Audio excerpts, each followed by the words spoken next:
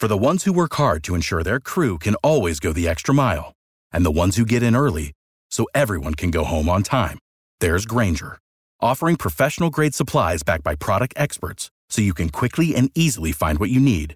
Plus, you can count on access to a committed team ready to go the extra mile for you. Call, click Grainger.com, or just stop by. Grainger, for the ones who get it done.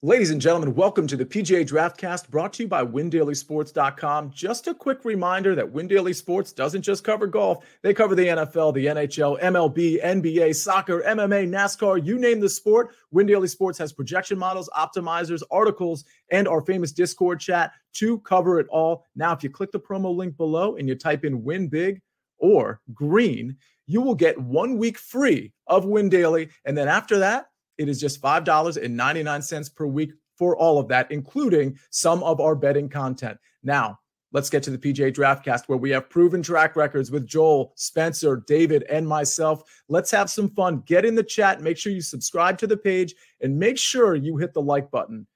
Let's do this snake draft. Let's do the PGA DraftCast. Let's do it right now. PGA Nation!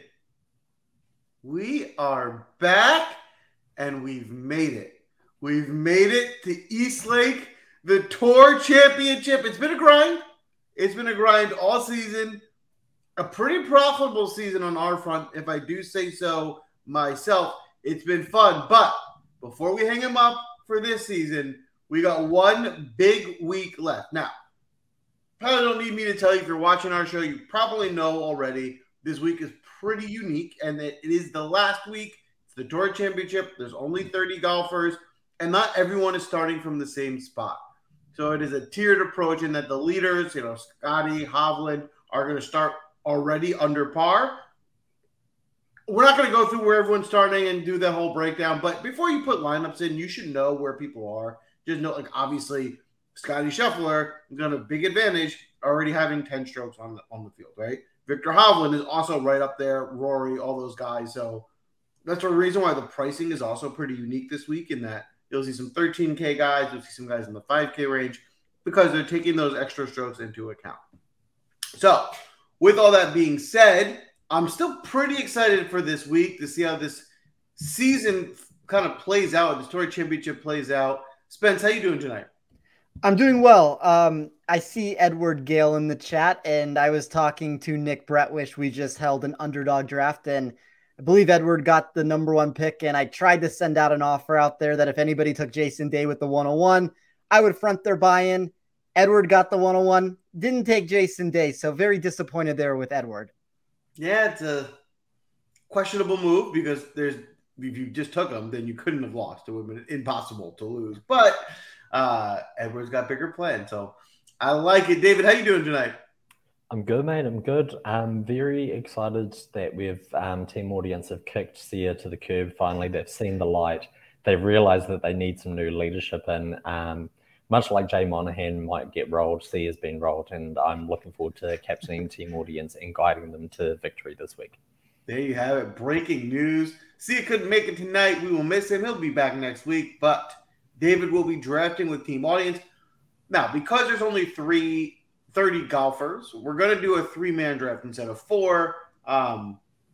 We might have trouble actually making 4 full lineups within the salary cap if we did 4, so we kind of have to do 3. So the draft order is going to go Spencer, congratulations. Got the win last week, taking Victor Hovland. I'm going to go second, and David Audience will be going third. Same rules as always, snake draft. You have to stay within your DraftKings budget. Before we dive into it, Spencer, tell us what you're looking for on the course this week at East Lake. Yeah, East Lake is a really challenging test that does ensure that everyone earns their payday. It does so by creating this complicated layout that provides very few opportunities to score, and that's kind of the biggest takeaway that I could find here. So the par 3 and 4 locations are long. You will notice this trend where golfers that do compete for the title usually do a solid job of keeping their scorecards clean until they get to the 2 par 5 holes at the track.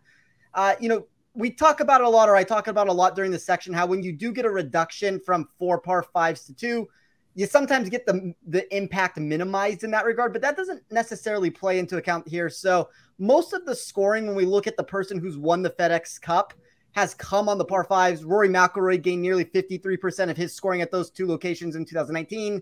Dustin Johnson was at 55%, Cantlay 72%, McIlroy last year 53%. So all of that kind of leads me to believe that we don't have the most accessible venue. If you're trying to play catch up, it's kind of one of those situations to where you can make up ground, but it's not one of those events. Like, to me, I wish that the Tour Championship was held somewhere else if we were going to do this staggered start to this, just because I do think it's so difficult. It doesn't mean that somebody can't win from down the pack. I just think it makes it much more unlikely for that to happen. But for me, it pretty much came down to, how do you score on the par 5s? How did you protect your score on these lengthier par 3s and 4s? And obviously for DFS, that makes us a different decision of what we're trying to attack here. But I think it's going to be a fun board for us to run through tonight. It is going to be fun. One thing I want to highlight, I'm sure we'll touch on again through the draft, because, again, there's only 30 golfers, and some of them are starting with a big advantage as they already are starting under par. The ownership is going to be just wild this week, right? Like, some guys are going to be close to 40% owned, before the tournament even starts, right? It's not even like a Sunday showdown leader. It's like you got 4 days and you're already, in the lead. So it kind of has some similarities to that. And also because there's only 30 guys. So, you have to have ownership has to be condensed to some extent. So playing ownership and the strategy from that front is just going to be different this week than normal. And it's definitely something you're going to have to take into account especially if you're playing these in the big GPPs, because there's going to be overlay. There just has to be. There's not enough guys for there not to be. So being unique and different, like leaving more money on the table than normal, those types of things are certainly viable strategies this week. But with that being said, let's go ahead and pull the draft board up. As a reminder, I will reiterate, it's going to go Spencer, me, and then David and Audience third, because Spencer, you won. Give another plug, another reminder to congratulate you on the big victory. Go ahead. You are on the clock. So I don't know if this is what I was planning to do 30 minutes ago, and then I kind of thought about it. Obviously, there's 3 of us drafting here, and I'm trying to make picks to help anybody in any contest that they're doing, but I think from an optimal game theory route, it's too difficult for me not to start with Scottie Scheffler this week. So I'm going to go to the top. I'm going to take Scheffler. I know there's ownership there. I really like Rory McIlroy, but it was hard for me to stomach. Rory's has a higher projected ownership in my model. He's only $400 cheaper. He can give me a 3-shot lead. That equates right now to 12 points. Markets out there are in that plus 140, plus 150-ish range for him to win the event. Don't know if I necessarily believe he's going to win. That being said, I'm going to take him here. I just think that this is the savviest way to start a build, and I'll go from there. Yeah, what's interesting is I obviously probably would have taken Scheffler, but I always take Scheffler, so that's no surprise there. But what I find interesting is, as I'm looking at this first pick, one of the first things I thought was, it feels like you kind of have to start with one of what I'm considering for myself, at least, the big 3, right? And I'm going to include Hovland in that big 3 for this week because of where he's starting. Obviously, there's not a lot of things. There's nothing bad, I'm going to say, ever about Scheffler. This week, he certainly makes a lot of sense starting with the lead. He's the best player in the world. You don't really have to convince anyone of why they want to play Scottie Scheffler. I think the only thought process I have is, can either of you, I guess my question will be, can either of you envision a world where you're building a lineup that don't have any of Scottie, Hovland, or Rory? Yes. I would agree with that. I think from like if you're playing in really large field contests, I think from a game theory route there, it is interesting. There's a lot of names, and I don't want to start just rattling them off right now, but I do think that there's hidden win equity in some of these options. And I also think that there's a contrarian route that comes from taking those names. So I do think it's a savvy thing to at least consider in the back of your mind. If I'm building out 150 lineups, there's going to be a good handful that will go that route. There you have it. I like it. Certainly a way to get different. For the purpose of what we're doing here today, that is not what I'm going to do. I'm going to go ahead here. I'm going to take Rory McIlroy. Listen, it's a coin flip to me between Scotty, Rory, and I'm going to, like I said, I'm throwing Hovland into that mix too for the purpose of this tournament. But I'm going to go with Rory for a few reasons. I think over the last month, maybe even 6 weeks, Rory's been probably the best golfer. And, Scheffler's been very good too, but Rory's been playing a little bit better. And we know Rory likes East Lake, right? He's come out here and done it multiple times before. There's a course that he's comfortable on. I think those two things, as good as Rory's playing at a place he likes, even saving the $400, I'm happy to have Rory have fallen to me here at the second pick. How about you, David? Are you playing Rory at all this week? I mean, obviously, kind of you have to play Rory this week. I guess to touch on what you were mentioning of like the big three. I mean, bear in mind the big three typically is Scotty Scheffler, Rory McIlroy, and Jon Rahm, right? And then Victor Hovland, I would say, is on the verge or on the cusp of making a big four in the world of professional golf at the moment.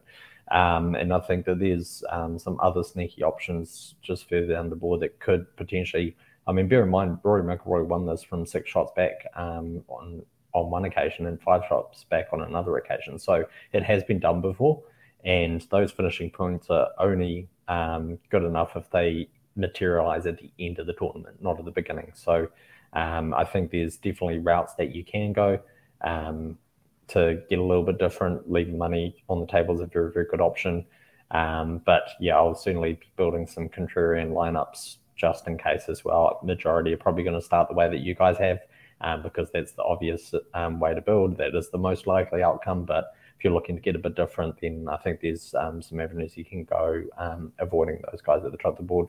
I can see we've got a first pick in as well. While the audience gets the second pick in, I have a question for you. I need some convincing. And here's where I need convincing. I 100% can see someone sneaking up the leaderboard and winning the tournament that's not part of the big three. Very much so. But what I'm having a hard time envisioning, and I want to be talked out of, is I can't envision all three of them falling out of the top three and not being at least in a winning lineup at the top of the leaderboard. And that's where I get stuck, where I'm like, yes, I can see it maybe not being the winner, but it's hard for me to envision all three of them playing so badly they're not even part of the winning lineup or within that leaderboard. What about you guys? Do you think that's a possibility? I'll start with you, David. I don't want to give too many names away here and ruin the audience's contest, but I'm gonna, looking at the others who are on the highest starting strokes, like for example, if you went like a Jon Rahm, Lucas Glover build, and then you're freeing up a ton of salary cap further down the board, you could even potentially get like a Max Homer in there as well, right? And so then you've got potentially a winner, say Jon Rahm comes through, or Lucas Glover completes the fairy tale and comes through and somehow wins this. Then you are going to be completely different to a lot of other people, and you're going to be avoiding a lot of the chalk down the bottom with some of those 5K guys that those people who are building a Scheffler, Rory McIlroy, Hovland kind of start are going to have to go to those 5K guys to build as well. So I think it opens up some interesting spots in the middle where it's just very difficult for people to get to when they're building with a Scheffler, McIlroy kind of start. That's a good point. You can't be totally balanced with playing one of the big guys with these prices. So I actually think it's okay for us to discuss names. Like, we're going to all have our unique builds that we're going to take. Like, obviously right now, I would say Joel and I are in the most similar position with this. But with that being said, I don't think anybody can probably afford any of the names that you just mentioned, David. Like, it's going to be very difficult to go that route. For me, it would be Rahm, Cantlay, Glover. I think those are the three names where you just immediately can either make yourself different or provide legitimate win equity from where you're trying to grab them. So those are kind of those three names that I'm going to be mixing and matching more so than others. But I'm not so sure any of us, with any of the routes we've gone, will be able to afford that now. Makes sense. I love it. A lot of strategy this week. It's a very strategic week. That's the only way in a 30-man field that you're going to be able to be unique to take down a big GPP. I'm stalling because I'm stuck between two players on this pick. Well, before we get to that, I think we just need to correct the audience. It looks like actually went Henley then Xander for me over Hovland. And I probably actually would have rather that the audience went Hovland there. But this will definitely be a contrarian build if we go that route. So I see Stephen put in Xander and then Ivan before Silent Assassin backed up on the Hovland pick. Contrarian, listen, I like it. You got to be different. I really like Henley this week. I think he makes a lot of sense, especially at 8,300. I think that's just a really good price for him. Xander, I'll be honest, is not someone I was on. Listen, I can certainly see Xander having a really good week. It's not out of the question that he's a great golfer. Not someone that I was really on. I was playing some other guys, but that's the point, right? Like, if you're not playing him, you get a Xander at a low ownership. You know he's capable of going nuclear. That's how you get different in this smaller field. So I think it's strategically, it's a wise move. What say you, Spencer? Are you on Henley or Xander? I really like Henley this weekend. I've been making the argument on almost every single show that I've been on that Zach Johnson isn't going to do this. I think he should make the Ryder Cup. I think he's the perfect fit for all the reasons that we won't talk about on this show, but he has the accuracy and, he has all of that, what you're looking for. I think he's a savvy pick. I think I think David and I both have him as 72 hole bet to be the low scorer in this event. I think that's a really savvy way to play him. Xander, I'm not exactly sure about, just because there's going to be a lot of ownership for what he has done historically at this tournament. The metrics aren't necessarily grading as well as they typically do for me. Like, if I'm directly comparing, I keep going back to the answer. I'd probably rather take Cantlay to him. But I don't hate the pick. I mean, he's inside the top 7 of my model. I like it. I think, again, this is where the strategy comes into play, and I think that's a really good one. So, good start by the audience. And what you've also done is made it easy for me to decide what I was stuck between by taking neither and going with Victor Hovland. So, I'm going to go ahead. I'm going to start with the chalk. I'm going to play that game. The problem with this lineup is, in a big GPP, it's almost like, honestly, almost however I finish this lineup is going to be duplicated because there's only so many options. So, it's going to be chalky. I just can't not make it chalky. But against the two of you in this draft, you can't do that. So I should be okay in this setting. But yes, in a big GPP, this is going to be a duplicated line just because there's only so many things you can do with it. So I'm playing this as basically more of a cash game lineup because I have no other option. But I like, obviously, the play, Victor Hovland, where he's starting, the way he's playing. Again, not much I need to say to justify drafting Victor Hovland here. So we'll move on. Spence, you got 2 here. You already got Scheffler. What direction are you going next? This feels like I'm starting to go in a really chalk-filled sense here with these picks, which I guess is one of the unfortunate things is when you start with Scheffler, certain builds start becoming much easier to make, and that's why everybody lands in the same exact area. I'm going to go with maybe who's going to be the most popular pick on the board. I will take Sungjae Im at 8,500. I think this is a nice spot for him to be able to try to shoot himself up the leaderboard. He's going to be very popular. I think the Scheffler-Sungjae route is probably going to be one of the most likely scenarios that people take. And then I'm going to pass on what ends up being the most popular name next to him. And I think this is another name that David and I are both on this week. I like Siwoo Kim for the value that you're getting at 7,200. The recent tee to green places him inside the top 10 of my model. You could say that there's some problems with the fast Bermuda surface if you're trying to find the putting for him, but it's been good on Donald Ross courses. I think he has the ability to obviously spike on any given day and work himself up the leaderboard. And it's a nice spot for him when you directly compare him to a lot of the players next to him. Like, he's the lowest priced player at 2 under par. To me, that's intriguing, at least, that you're kind of already getting a built-in total there at an ownership that isn't necessarily vastly different from anybody else in that range. Like, I see Hatton and Spieth and Sam Burns more popular than him right now, and I would rather, at least ownership being included, rather play Siwoo Kim. There you have it. I mean, I think it's a very good point. Again, I like the strategy and thought process behind Cam Wright. I think it's almost a way to be a little different in that range from the little bit more popular guys. I like Sungjae a lot. He's going to be very popular, like you said, but he's playing really well. And at 8,500, he makes sense also. What say you, David? Are you on Siwoo or Sungjae? Yeah, so I mean, as Spencer mentioned in my write-up yesterday on the tournament, spoke pretty extensively about Siwoo Kim. The links to Sedgefield, obviously in the Wyndham Championship, is immaculate, a record around that course. Donald Ross design as well. The driving accuracy that comes with Siwoo Kim as well. Also, typically the putters the week club in the bag for him, and this actually, in terms of the putting surfaces, is proven to be one of the easier on the PGA Tour in terms of putting and the weighting that it has as a predictor of success. You're far better to be in the middle of the fairway with these narrow, tree-lined fairways, water substantially in play on 6 holes, and he'll keep the ball in play. And then if you can get hot with the approach play and just make a few putts, you could very easily jump up the board. I'll also add that you've got Sungjae and Siwoo both at -2.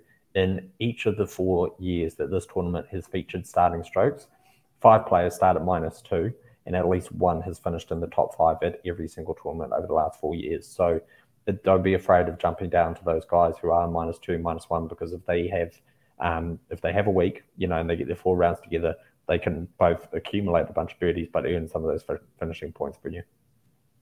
There you have it. Makes sense. Certainly a good strategy there.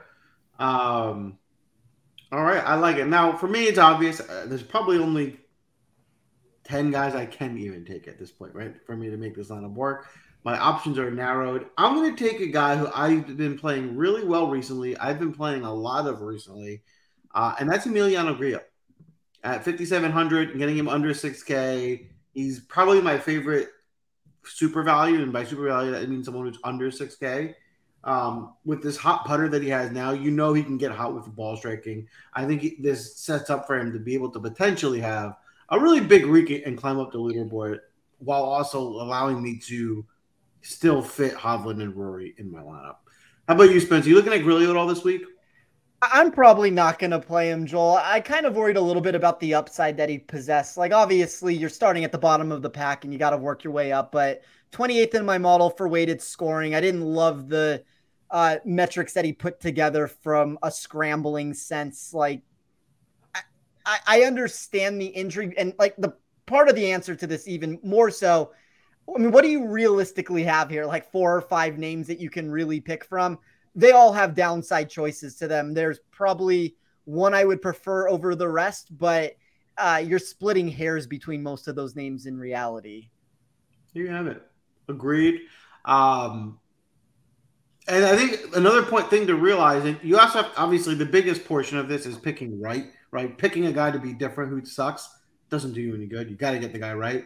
But another big portion of it is if your thought process, which is not for me because I happen to like Rio a lot, but if your thought process is I'm gonna dumpster diving and I got to find one of these low end guys and I don't really have that much confidence in any of them, I just got to pick one. At that point, picking the lower ownership probably makes the most sense just to give yourself that advantage.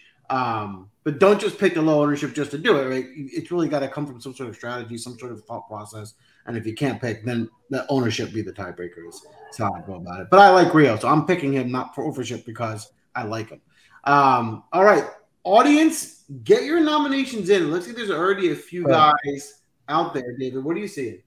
Yeah, I just wanted to speak a little bit before the audience starts drafting, because I think that here, audience, we want to be a little bit tactical, right? Because I think I agree with what Danny's saying here, but the reality is that Joel and Spencer cannot go up and afford that player. So let's go a bit further down the board here. Let's limit Spencer's and Joel's options. Let's put them on tilt and take someone from underneath their feet. So, for example, if Grillo's off the board, maybe we look at like a step striker here. I think it's got a tremendous upside and a very low price. Would free up some salary for us to go back up the board to some of those guys that have been spoken about already in the chat. So that's my 2 cents in advice and strategy in my leadership role as captain of the audience. as it's called now. Don't listen to him, audience. Just go ahead. I'm going to take that as a second from Sia on striker, unless we get any dissent from the team audience in a second, if they're going to chuck some names out there. I guess one thing, I'll just pedal for a bit while we're waiting. Yep, so striker's the first one, which is great. I do want to reiterate what Joel's just said, in that for me, Griot and striker are the best options down there, and also likely to be the most owned. Like, you could very well see a case where you've got Rory McIlroy, Victor Hovland, Emiliano Grillo, Sepp Striker, and have 500 other teams that also have those first four guys, and you've only then got two players that you're trying to differentiate yourself on. So I agree with it from a cash building kind of perspective, but in a GPP, I do think you're going to have to get different. You might have to go to a Nick Taylor and get uncomfortable, and just, I guess, weighing up, how much worse is Nick Taylor than Sepp Striker, or how much worse is Nick Taylor to Emiliano Grillo? If it's giving you something different, if that guy pops, you could find a way to get a little bit contrarian further down the board there. I like that. Cool. It looks like it is Striker and Tom Kim, which I think is an interesting way to build. I think both have tremendous upside, both ticking the box on the driving accuracy front. Both very good with the long irons as well. And as Spencer alluded to, you do get a disproportionate number of shots here with 200 plus yards. About 35% of the players' strokes come from that length. That's a combination of some of the longest par threes on the PGA Tour, but also the fact that players are going to be climbing down a little bit, just given the thinness of these fairways, the danger that you can find from not just the rough, but the trees and the water that's in playing well. And both these guys are going to keep it in play, and it frees up a ton of salary for us, which I really like too. There you have it. Good pick. I like Tom Kim a lot. I just mainly because I think his ownership is going to have to remain relatively calm, because people are going to be spending up. It's just going to be hard to fit guys like him in with a Rory and Hovland and Scheffler in your lineup. Tom Kim's been playing well. I like where his game's at. I certainly think he has plenty of upside in this tournament. And for the same reasons that David just mentioned, I think Straka certainly makes sense at 5,400. If you're looking for an upside guy here, in this range, I think Straka, like David says, Straka and Gray are the two most upside guys that you're dumpster diving for. What about you, Spencer? Are you playing either Kim or Straka? Yes to Kim. I understand the intrigue around Straka. Like to me, that's more of the upside answer than Griot would be. I worry about his floor for a handful of reasons, but there are so many names down there that, I built my model this week in a way where it didn't necessarily, I built it two ways. One that took starting strokes into account, and the second way that didn't take starting strokes into account. If you go down into that, 5,700 and below range, every single one of those players ranked outside of the top 25 for me. So there are upside answers that are better than other ones. So I don't know if I'm going to necessarily get there on Straka, but I do like Tom Kim this week. There you have it. I like it. All right. I got my work cut out for me. My strategy keeps changing pick by pick. But there's one guy I'm locked into here as a cheaper option that I'm going to take now and figure out the last two picks after. And that's Adam Schenk. He's another guy who, listen, I don't think he has as much upside as the others, but with 4 days of scoring, I think Adam Schenk, we've seen him get one of those hot days where he goes, 5-6 under. One of those days with a guaranteed 4 rounds, I think is enough scoring for this at 5,200. I think Adam Schenk's playing really well right now. I'm going to lock him in and then figure out how to balance out the last two picks from there. How about you, Spence? I'm assuming the answer is no based on what you've said already, but you're looking at Schenk at all this week. Schenk was the answer that was yes for me. That's what I was trying to build around. He is my favorite play, I would say, down in that section, and that's where I was going to go next to make sure I could build this the way I wanted. I might be the person that can't afford a lineup when this is all said and done. Well, you got two right now, and you're going to need to make strategic picks because you need to be able to afford a lineup. So what direction are you going here? I already know how this is going to end is the problem. Like, and I pick last. Like, I already know how this is ending for me. I mean, I guess I'll just do it and it'll be a first in show history, but I will go with first, and this is just such a chalky lineup. I'll go with Tyrrell Hatton. I do think that the price tag is too cheap for him. I mean, there's a reason why the ownership is trending there. And then I will go with Tommy Fleetwood. I think he has absolutely nothing to lose down here. He's going to be firing at pins for 4 days. Don't think he can necessarily win the tournament with where he stands, but I think this is a really nice setup for him. Like, I could give a similar argument that I kind of gave with some of these other players to where it's not the greatest fit of a Donald Ross course, but there's a lot to like about him. Yeah, I mean, I honestly was planning on taking Hatton. I was probably going to take with my last pick. I decided that I could pivot off of him, so I didn't, and now he's gone. So I certainly understand the pick. I think people are going to come off Hatton a little bit from ownership perspective because he wasn't playing his best golf the last couple of weeks, but he's not that far removed from really good golf. It's not that long ago, and it's almost like we always say on the show, it's almost what you want for people to kind of have a short memory and only remember last week when we were to forget 3 weeks ago he was playing great golf. And I think that upside in that player is still in him that could definitely show up on the course this week. What say you, David? I don't know why it's his mystery pick on the board, but we got. I mean, I can't reveal my salary at this point. I see. Oh. I think, yeah, Tommy Fleetwood for me out of those two is intriguing. I think what we've seen with Tommy Fleetwood the last 6 months is consistently putting himself in contention and then crumbling under the pressure of a Sunday finish.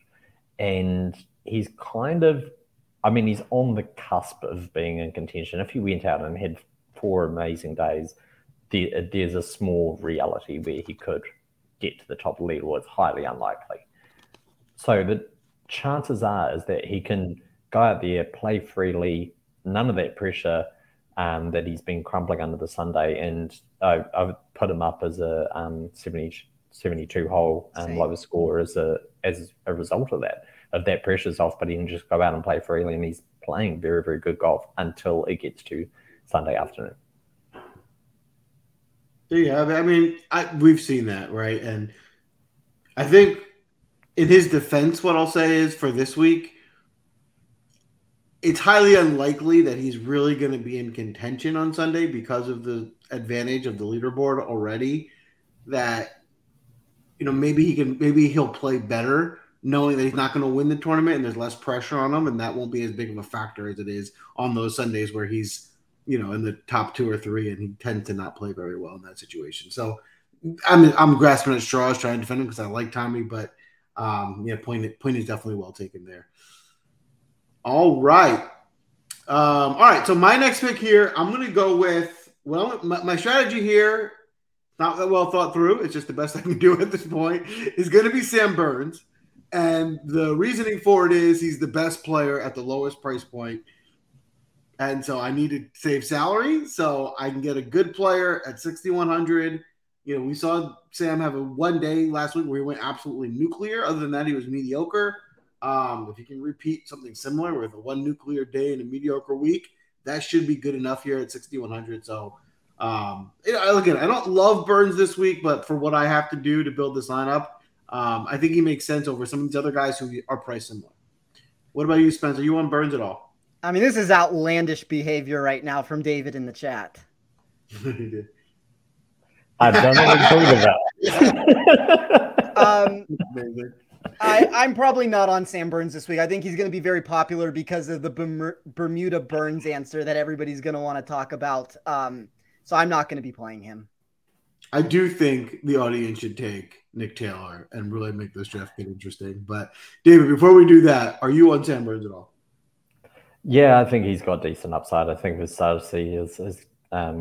form turnaround. This is kind of last chance saloon for him to prove himself at the Ryder Cup as well, right? So I don't think he'll be holding back whatsoever. He'll be getting out there and getting incredibly aggressive and trying to make the most of it as he comes in. So yeah, very tempted here with Team Audience to create a situation where one of the lineups only ends up with 5 players and takes itself out of contention. I think, though, in the interest of fairness and the unique format that we had this week, that as tempting as it is, Audience, we probably shouldn't do that, because it also means that we're going to leave a ton of salary on the table, and it wouldn't give us that many options up top as well.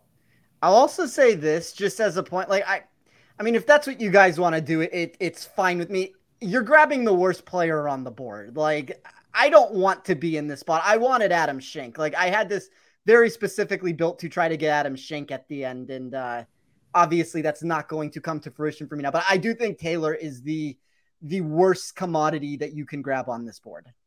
Now, let me ask you this. What do you think is easier to win? To beat one person with the worst player, or to beat 2 people without the worst player? I'm kidding. Don't do it. Don't do it. I'm totally joking. Don't take Nick Taylor, because I'm going to next. So.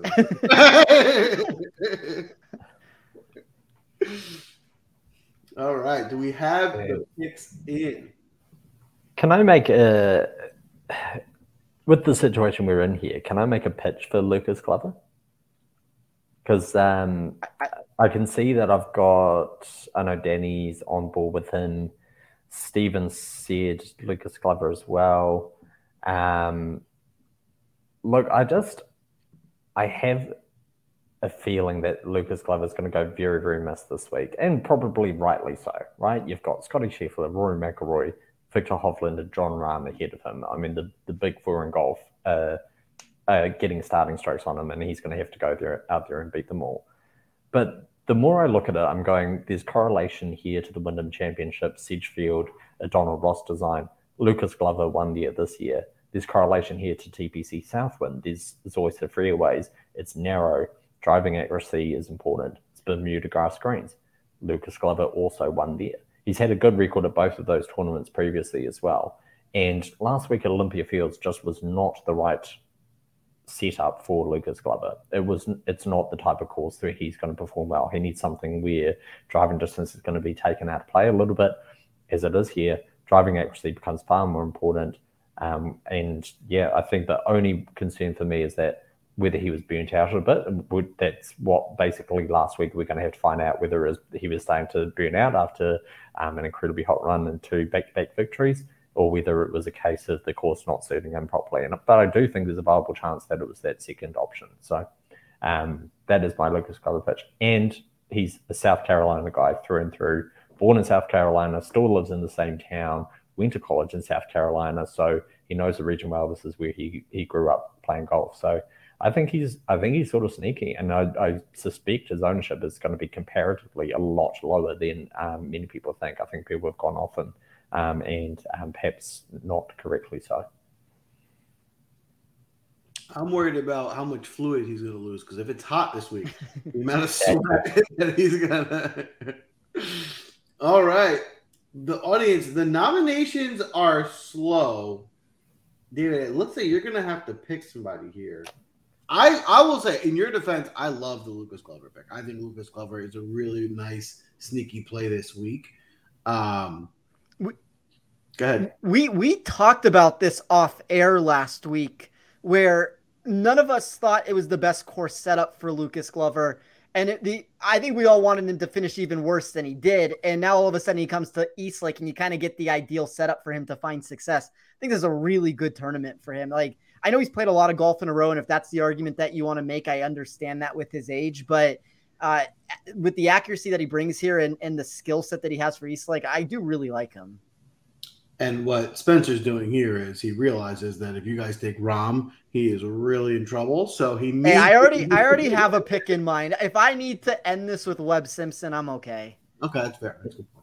Yeah, someone suddenly withdraws and they have to sub someone as a 31st golfer into the field. Yeah, so I think, look, I think based on that, I mean, Ivan's right. The other 3 guys are down the bottom are out of play for us if we take John Rahm. So I think out of fairness and my lean being Lucas Glover, for me, John Rahm, last week looked broken. I was willing to give him kind of a hall pass the first time around, but he didn't look good last week. He really didn't. And I feel that this is a good test here for Lucas Glover. So let's put Glover on the board, and then we'll see what we've got kind of salary-wise. I think that puts us in a range where we can go someone like Keegan Bradley, or we can go Corey Connors as options there. Corey Connors starts on -2, I believe. Keegan Bradley at -3. So those are both in play. Connors perhaps has more upside, but he does have the deficit of one extra stroke to overcome there as well. I love it. I already said my take on Lucas Glover. I think he's a really good player. Like, I will be playing a lot of him. Obviously, once I started Rory Hovland, he kind of was no longer an option for me, but I think that's a good pick. What about you, Spence? Yeah, I think Glover is one of the more intriguing options on the board. And, I will say I do find Rahm to be also an intriguing choice. If the audience does decide to go that way, it's fine. Yeah, but that's the point, right? Is as soon as you start with Scheffler or McIlroy or Rahm or Cantlay, you just cannot get to Lucas Glover. Like, you can't get there in terms of the salary that you're going to end up having to eat as a result. So that's why I just think he's a really nice contrarian play. And speaking of contrarian, this lineup is going to be very contrarian. We've gone with Colin Morikawa, with Ed and Sia in the chat as well, and Silent Assassin. And for me, if you're building a contrarian GPP lineup, like, this is it, right? You've got Lucas Glover, who's got enough starting strokes to be there or thereabouts with the tops of the leaders, same with Xander Schauffele. And then you've got 4 guys who on their day can go out here and absolutely blitz this course, move up the leaderboard, not only get some of those finishing points, but obviously rack up a ton more birdies as well. I think it's a really consistent build in terms of the golfer profile that we've looked for as well. All accurate drivers, which is going to be very, very important around here. And what can I say? Sia's come in as co-captain into team audience, but I'm very happy with the way that the audience are drafted following you guys taking Scheffler and McIlroy off the board at the start. Yeah, you probably, if you're looking in large contests, you probably need Lucas Glover to win. I don't think it's an inconceivable route that can take place. For that reason, personally, I probably still prefer Cantlay over Xander. I know I keep going back to that, but if you can give me an extra stroke, like, I would really like that build there, because then I think you have some extra win equity that enters the mix. But Xander's not technically out of it. I mean, he's probably one of the last names that has a tangible chance to capture this title. I like the audience's lineup a lot, especially in a GPP where it will be unique and different. So I think you guys did a really good job there. Yeah. I think that's a good point. I think if we were to redraft this team again, you could swap Schauffele for a Cantlay, as you said, or even a Max Homer we could get up to. And that would obviously mean we're not as different, not leaving so much on the table. But then for me, that gives you 2 really viable win options that are in touching distance of the leaders. If those at the top don't go out and shoot low, they can come back to the field in 3 holes. They can have a couple of double bogeys, and suddenly that lead is vanished, and it's all game on for me. Yep. All right. So with my last pick here, I'll be honest, I wanted to, going into this pick, leave a lot of money on the table, and that would be my way of getting the lineup different. The way this shook out, the guys I was planning to take are gone, and I'm not going to leave any money on the table. Unfortunately, it didn't go the way I wanted to. I'm going to take Tony Finau here at 7,500. Do I love Finau? Not really, but I like him better than some of the other options that were available. And so because of that, I'm okay with Finau. I do think there's upside. His ball striking has been there. His short game has been pretty bad. He's got to be able to find a way to make some putts and score well here. But with the ball striking there, I feel like it's more likely he can find a hot putter this week and fix that portion than playing a guy like Spieth, whose ball striking has been so bad that even though he looked good for a little bit recently, it's just not been with the ball striking. It's hard to find consistency doing that. So I have more faith in Finau with the better ball striking. That's why I'm going to go this route. Obviously, I'll be honest, I'll be the first one to tell you, my lineup is not the one you want to enter in a GPP because it's just not designed that way. I think I think my lineup's a good lineup. I think you can play it in cash lineups. I think it'll do well, but it's not something you want to go after a big tournament with. And I think what happened to me, I wasn't planning to go this route. The nature of what we're doing, but other players going, the guys that I would have taken in other spots that I would have gotten sneaky with were gone. So I had to kind of build this way. There's ways you can mix and match some of the guys we drafted tonight and have a different looking lineup with the same players that would probably be better for a big tournament than the way this went. But overall, I think my team, for just having to beat the two of you, is good enough to do that, which is all I really need to do. So I'm happy with the way this turned out. Obviously, Spence, your last pick is taken, but go ahead. Explain why you were forced into their last pick. Yeah, I mean, like I said, I think Nick Taylor is the worst player on the board. I don't really have much good to say about him. It's kind of just how this worked out. And I think if we're talking about trying to get different and unique here, I would say at least with yours, Joel, you do have the Rory Hovland start. You have some differentiating qualities with Finau there.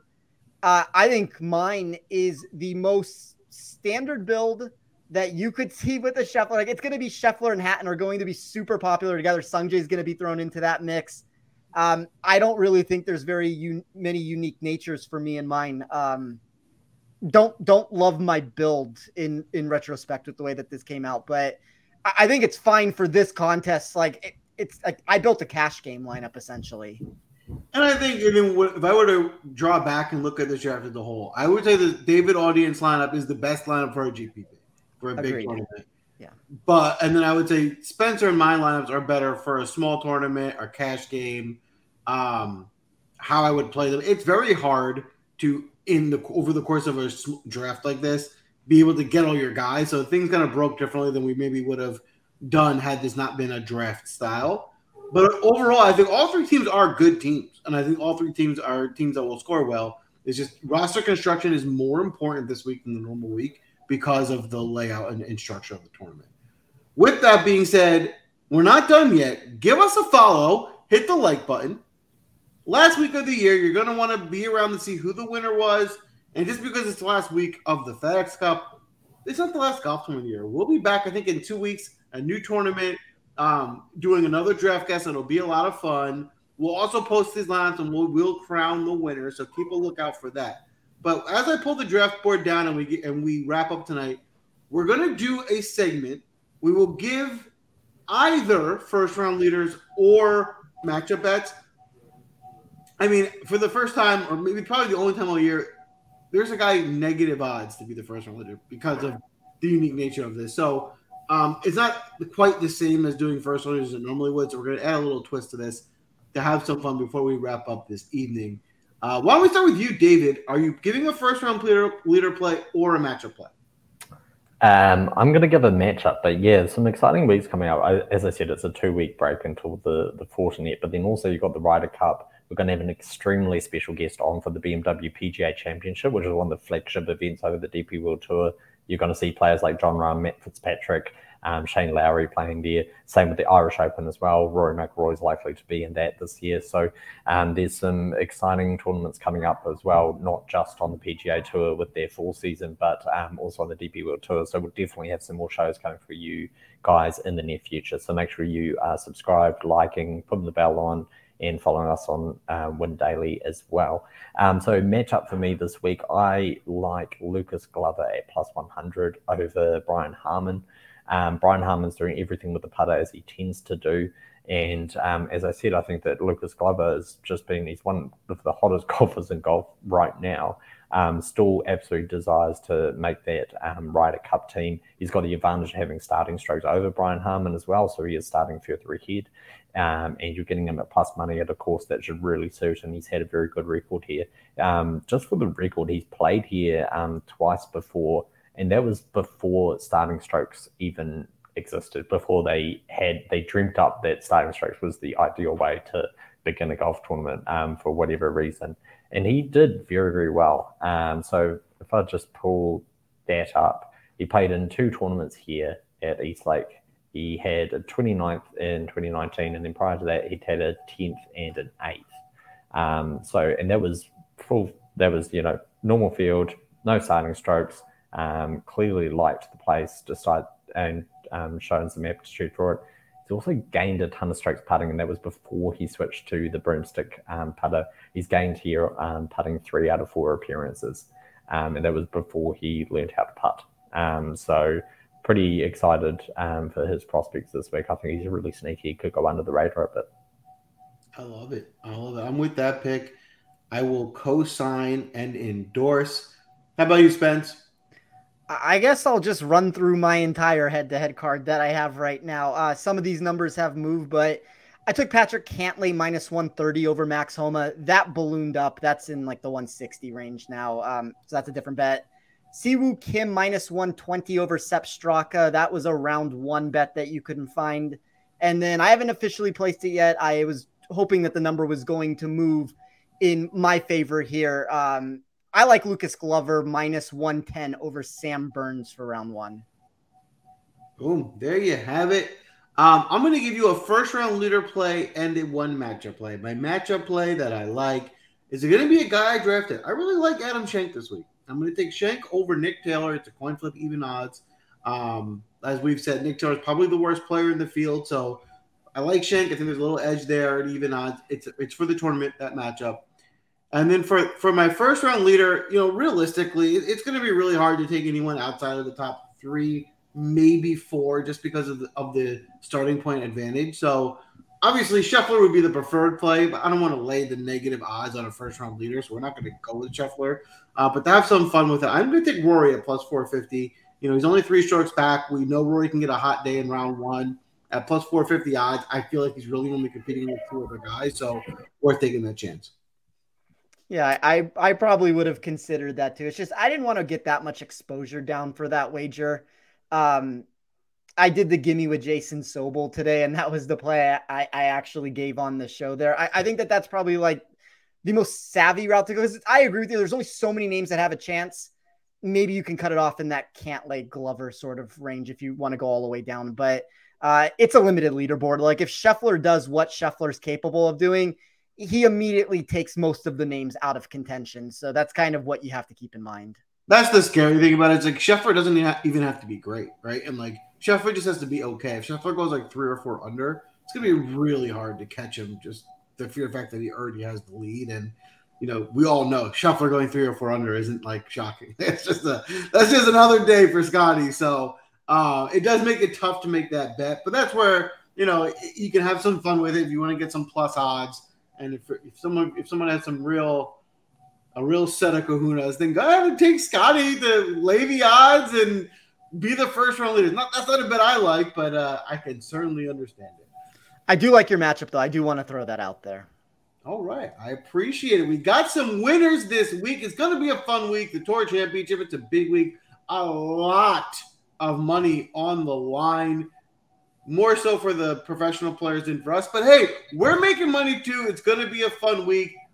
Even though the technical FedEx Cup season is coming to an end, ours is not. We are still going to be showing up on the DraftCast on Tuesday night, drafting for a lot of, as David mentioned, different types of tournaments that guys are still showing up to that we're going to be playing DraftKings and making money on. Did I forget anything, fellas? Oh, yeah. Sports. Without the ones like you, who work tirelessly to keep things running, everything would suddenly stop. Hospitals, factories, schools, and power plants, they all depend on you. No matter the weather, emergency, or time of day, you're the ones who get it done. At Grainger, we're here for you with professional-grade industrial supplies. Count on real-time product availability and fast delivery. Call, click Grainger.com, or just stop by. Grainger, for the ones who get it done.